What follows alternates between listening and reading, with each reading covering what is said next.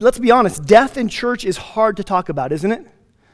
It is. In fact, one Sunday morning, there was a preacher who noticed a young boy named Alex out in the foyer, standing at the church, looking at a big golden plaque. It was covered with names and had small USA flags mounted on both sides of it.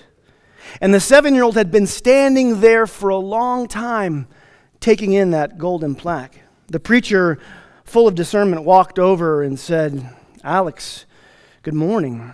And the little boy said, "Good morning, Pastor," but would not stop looking at this plaque. "Pastor, what is this?" The preacher looked at it somberly and said, "Well, son, this is a memorial to all the young men and women who died in the service." Well, soberly in silence, they just stood there together, staring at it.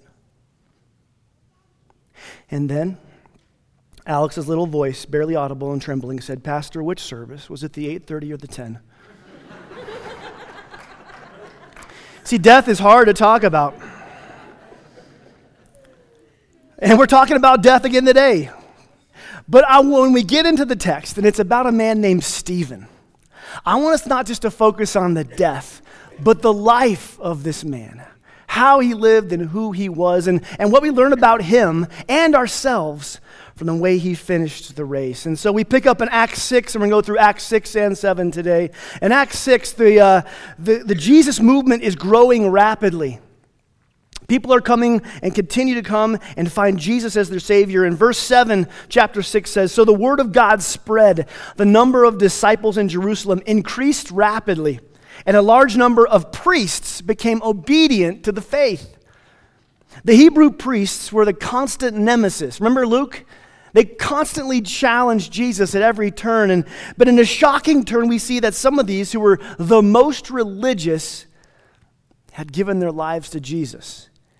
And you know, I've been in church work long enough that there is just something so beautiful when someone far from God, who thinks they've sinned too much for God's grace, when they come to Jesus and they find that all is forgiven. It's a beautiful thing when they find Jesus. But there's something just as beautiful and often even more difficult for the person. And that's when those who believe they were saved all along wake up and realize that they weren't living and following Jesus like he had asked. You know, sometimes the hardest people to save are the people in church who believe they already are. The fact that the priests here come to Jesus is a big deal. A fresh faith, a fresh followership to those who thought they had it all figured out. Now, I'm saying this not to all of you, but this is to some of you here today who need to hear this. You've been in church for your whole life, and maybe it's time to ask yourself a question. Am I actually following Jesus, or am I just attending a church? Because there's a big difference. We move on. In Acts 6, the apostles are looking for someone to lead a certain ministry. They're looking for people to help them in ministry. And so we are introduced to this man named Stephen in verse 5, and it says, "Stephen, a man full of faith and the Holy Spirit," is who they chose. What a reputation! He's full of faith in Jesus and full of the Holy Spirit. And it's recorded in the Bible. What a great man, what a great reputation. And in verse 8, we see Stephen in action. It says, "Now Stephen, a man full of God's power and grace, performed great wonders and signs among the people." And it's so cool. We see Stephen, a Greek, not even a born Jewish person, not an apostle, not one of the 12, by the power of God, performing miracles.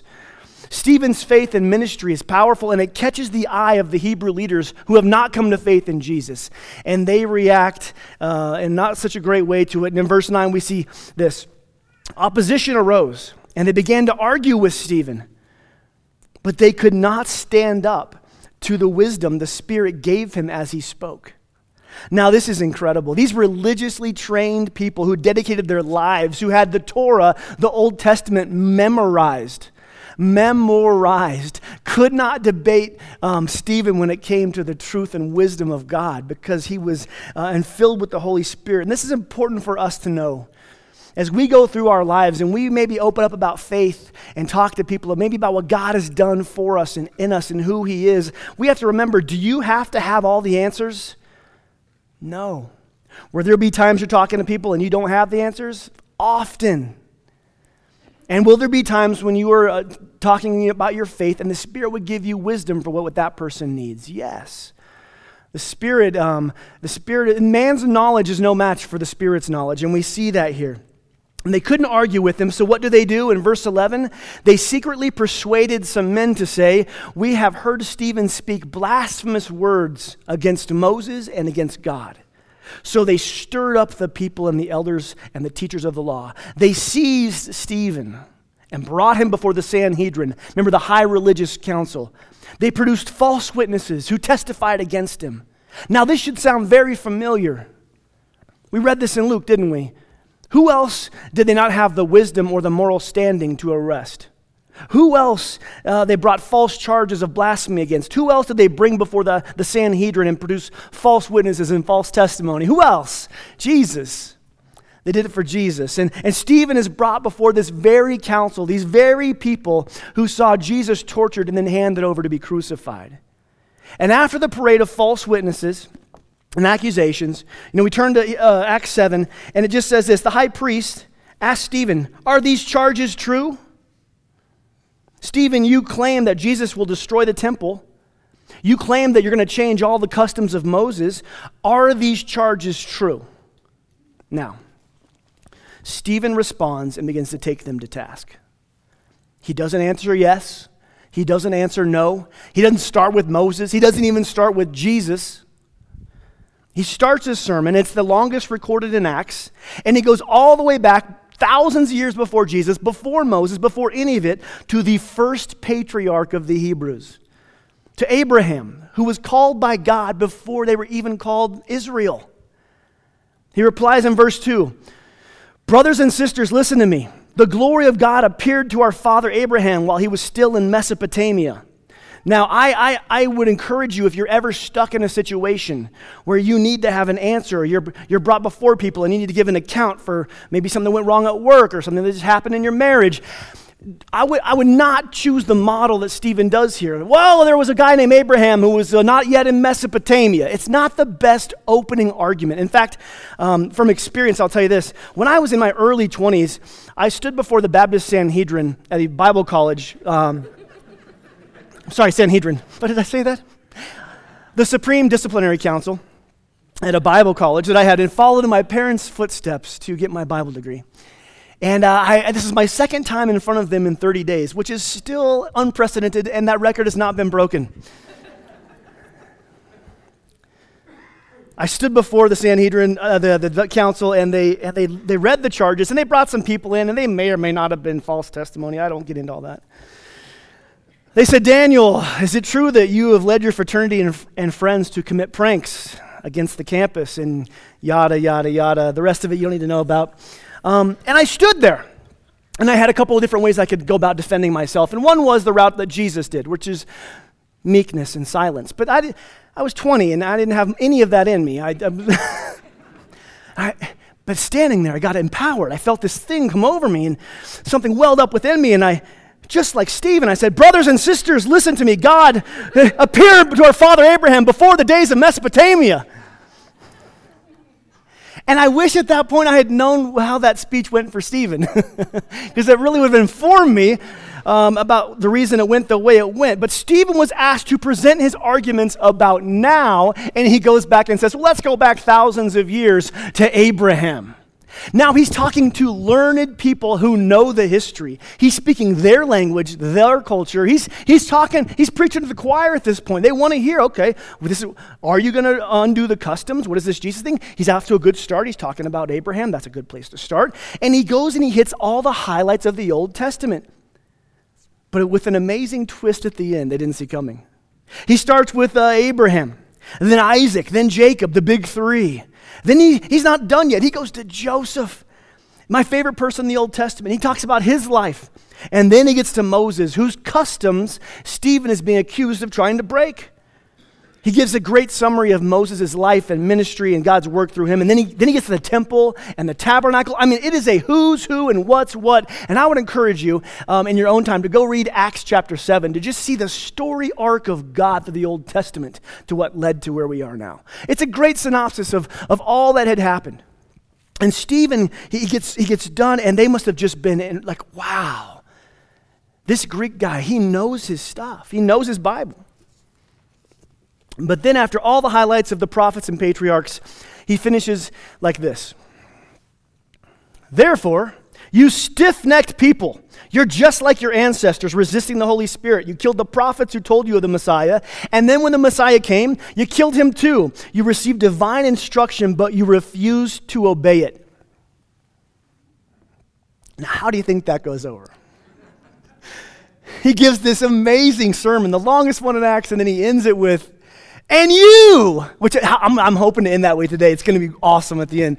He ends it with you, and you killed, and oh man. Stephen could have crumbled and cowered, and he could have kept his life. But instead, he opens up his life, and he speaks about what he knows, and he ends with Jesus the Savior. And it says here that the religious council, it says they gnashed their teeth. Ugh. They gnashed their teeth, they're so angry. They grab Stephen, they drag him out of the city, and they begin to stone him. Now, although both are legal, I need to tell you that getting stoned in ancient Israel and getting stoned in Carbondale is a much different thing. I need to clarify, because I don't want there to be any misconceptions about what Stephen went through. In the ancient times, when they were low on weapons, they would take somebody out and they would throw rocks at them until they died from trauma. What a brutal way to go. I barely survived the Baptist Sanhedrin with their verdict, and Stephen gets the same verdict. And it's as he's being bludgeoned, he prays, Lord, receive my spirit. And he cries out, Lord, do not hold this sin against them. As they take his life, he passes. Now again, this is very similar to Jesus.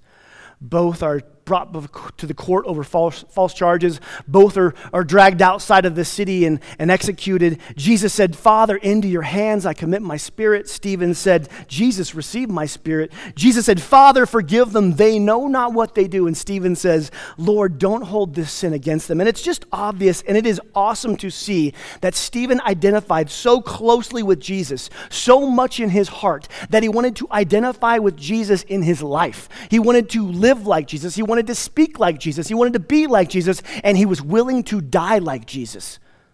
He so identified with his Savior that we see these similarities just in the way they live and in the way they pass. Stephen's the first martyr of Christianity. He's the first recorded to die for the sake of Jesus. He's not the last.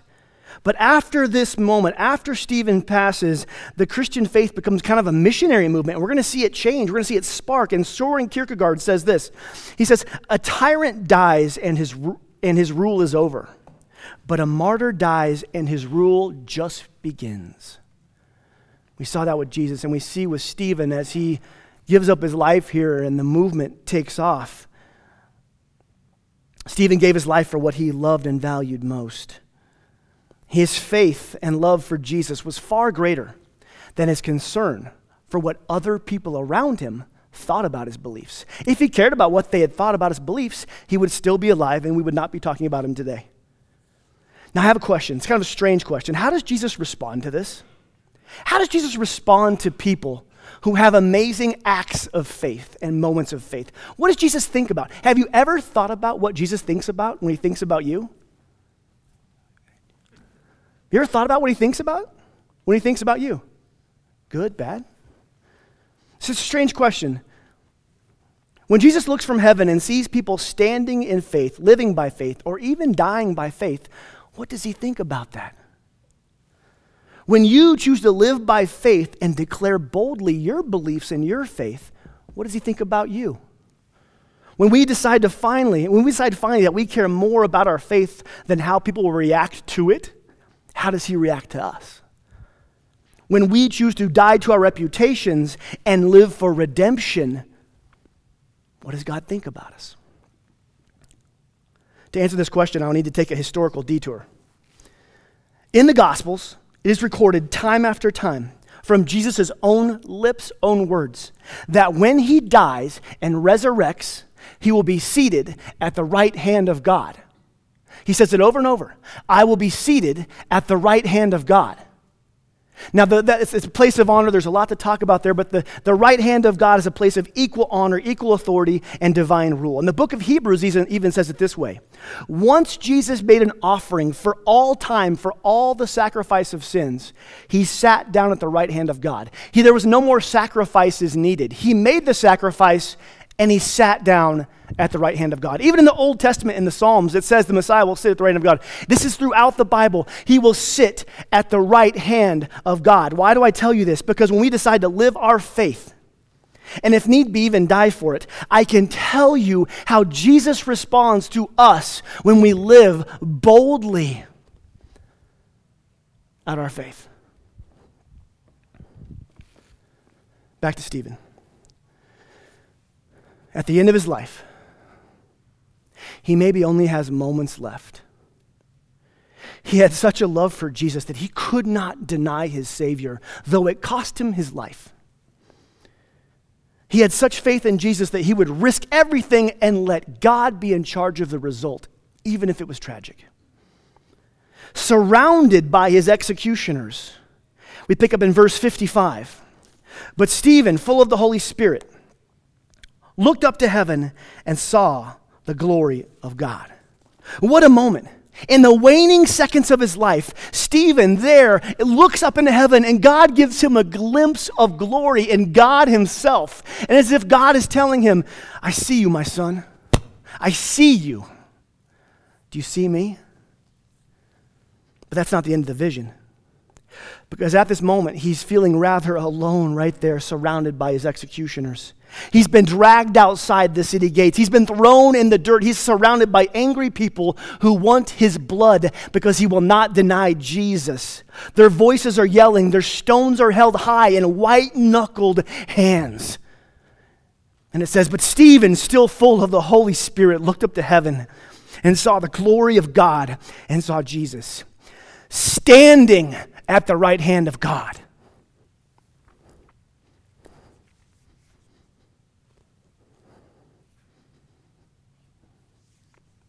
Jesus saw the faith of Stephen, and it brought him out of his seat. Jesus, Savior, Creator, saw the faith of his beloved Son, standing for him in front of the world, living and even dying for his faith. And although Scripture says he's seated at the right hand of God, Jesus could no longer stay in his chair. He comes to his feet in honor of one of his children who counted loving God greater than being loved by the world.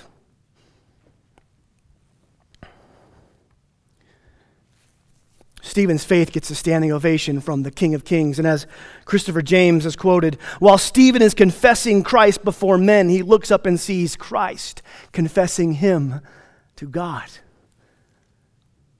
And the moment Stephen breathed his last and his eyes opened, who do you think welcomed him there? Well done. Well done, good and faithful son.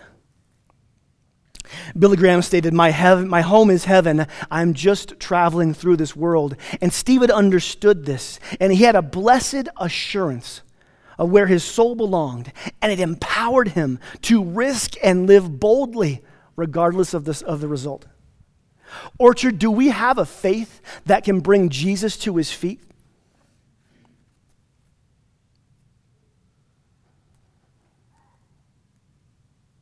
Are we a people who will stand for our faith, that will bring the Savior out of his chair? Do we have a boldness brewing within us that longs to declare, my love of God far surpasses my love of this world? Are we beginning to see that there's a path of faith that's narrow for each of us, and it's so powerful, it transforms us, and it transforms those around us, and it gets us an ovation from our Father? Are you feeling yet this call to step up and step out and trust Jesus in bold ways? Now, for us, it looks different than Stephen. I don't think any of us will be stoned outside the city. in this context. But what does it look like for you? What does it look like for you to have a bold stand? To boldly stand against things you should not do and say no, even though the culture would say, why not? What does it look like for you to take a bold stand of faith and just maybe speak your testimony? Or to tell somebody you're praying, you don't have to die outside the city gates to have bold faith. What does it look like for you to have bold faith that brings Jesus to his feet? Listen, the Jesus movement is built on such people. The type of people mentioned in Revelation who overcame the accuser by the power of Jesus, the power of telling their testimony. And it says they did not love their lives so much that they would shrink back from awkwardness or hardship or even death. A Jesus movement is built on people who have so much love for God that they're willing to give it all because he gave it all for them. A Jesus movement is when you decide, you make the decision that you are tired of being silent and afraid, and you're tired of being more concerned about what the world thinks about your faith, and you finally just start living it.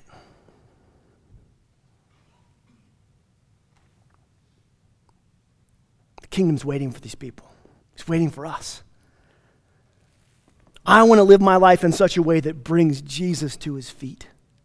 And it's easy to hear a sermon like this and feel the question is, would I die for Jesus? And we say, yeah, I'd die for Jesus. But that's the wrong question.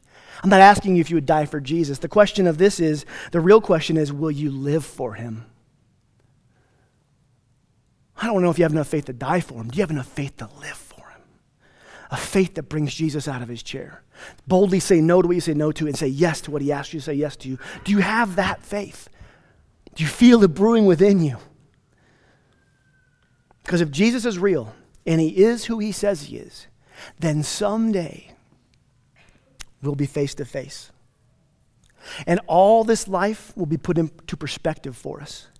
And all the fears that we now have will seem so small. And all the opportunities of faith we had will be so obvious. And so, Orchard, let's be a people of faith like Stephen, people of a Jesus movement.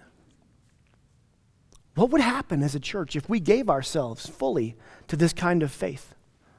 How would we be different? How would you, your marriage, your life, your work, how would you be different? How would this community begin to be different as they saw people who loved God and loved people and were compassionate and believed in justice and who spoke truth and spoke encouragement and spoke love in a world that doesn't have those things? What kind of church would we be if we love God above all things and love people, all people equally, and talked about our faith and walked our faith? It'd be like for those of you who are far from Jesus, it would be for you coming to know him and knowing you are fully forgiven, no matter what you've done. It would be those of you who are new to the faith. You would find out you are fully accepted. There's no dues to pay here. You are a part of the body. And it'd be for those of you who are old in the faith to reignite that passion that you haven't had in decades with a new spiritual inspiration and begin to model for new believers what bold decisions look like. There's room for everyone here. There's room for you here in this movement. Billy Graham, who just passed away, and I believe got a standing ovation from our Savior, he had this quote, and I believe it pertains to Stephen in this movement. He said, "Courage is contagious. When a brave man or woman takes a stand, the spines of others are stiffened." I say it like this. Courage is contagious. When a brave man or a brave woman takes a stand, the faith of others around them is strengthened. And there are some of you here today who are on the edge of boldness, and your bold decisions will quicken the faith of others, some far from God, some closer to God. And that's how this movement continues to grow, is when you and your faith gets bold. Stephen stood for faith and the movement ignited. What would happen if we courageously stood and loved? So what's the application for this? What do we do with this in our own lives? Like, we're not going to be dragged outside the city in stone. It's not going to happen to us. Most likely. So how does this apply to us? Well, making bold decisions of faith in your life where you are is what God wants of you. And for some of you, you've known Jesus, And you know there are decisions that you have refused to make, things he's asked you, you have refused to say yes to because you're afraid. He's asked you to make some faith decisions, but pride or fear gets in the way. And so, today, like Stephen, may you commit your heart to step forward into that bold faith, that bold decision. Even if the world thinks it's ridiculous, even if you've justified every reason it shouldn't be a big deal. With Stephen-like faith, step out and make a decision. Bring Jesus to his feet with your next spiritual choice. For many of us, we are beginning to feel the tug to live our faith in a strong way. It's igniting within us. As Charlie would say, to live a white-hot faith. And I have a question for you. Do you want your best life now? Do you want it? Do you want how to get your best life now? Follow that prompt of God that says, come to me. Follow the prompt of God that says, go to them, go to them. Follow the prompt of God in your life as he calls you to go deeper and to dig into his word and to get to know him as creator, get to know his nature. Is your faith cold and stale? Listen, maybe it's time you stop doing the same thing you've always done and getting the same results. Try something new. Worship differently. I don't know. Maybe raise a pinky. Just start there. I don't even know what it would look like for you. But perhaps we just step out and try something new in faith. Read a new book. Worship a new way. I don't even know what it would look like. But what if we just followed those prompts of God step by step, that follow that sacred call of God that woos us deeper into relationship, and our faith becomes hotter. And for each of us, this week you will have an opportunity. You will have an opportunity this week to love someone and speak to somebody about your faith in Jesus. Now, it might not be a sermon, and don't start with Abraham and Mesopotamia, okay? Just don't even do it there. But you will have an opportunity to pray for somebody, to say, I'll pray, whatever it would look like for you to step out. You'll have an opportunity. And may we have Stephen-like faith this week to be people who say yes and step out and do that. It's so cool how God does this. God sees needy people all over this community. He loves the people all over, and he brings them to people like you so that you can speak his words and you can love on them. He loves them that much, and he loves you that much to give you that opportunity. As we finish Stephen's story, it's important to notice one more thing. In this account, when things got difficult, where and who did Jesus fix his gaze upon? Where and who did Stephen fix his gaze upon? To where did he turn? Did he turn to the people around him who had the power to kill him? Did he look at the circumstances that were overwhelming? Oh my goodness! Did he look at the stones in their hand and see the problems? No! Did he look for his friends? Did he look for help and support? Where did he gaze? Where did he turn to? Stephen looked for Jesus. I would bet Stephen was the kind of man who looked to Jesus in the good times. And we know right here he looked to Jesus in the worst. He looked for Jesus in any situation. No matter how painful, no matter how much loss, no matter how joyful. It's important for each of us to ask ourselves, who am I looking for? Who am I looking to for my worth? And what audience am I living for?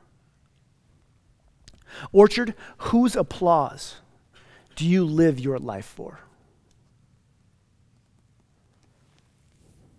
Am I living my life for an audience at work, for applause at home, for applause of my colleagues or other mothers or guys or females or friends? Because Stephen lived his life for an audience of one. And in the end, there was only one person's applause that he was living for. When you looked to Jesus for your applause, when you live for the audience of one, well, there's not much the world can do to a person like that. The world can't touch a person like that. You live your life for an audience of one, and you are free from all the concerns that would be over here. Those are the world changers. Those are the people who change things. And those are the people that God is calling us to be a part of. So therefore, in light of all that God calls us to,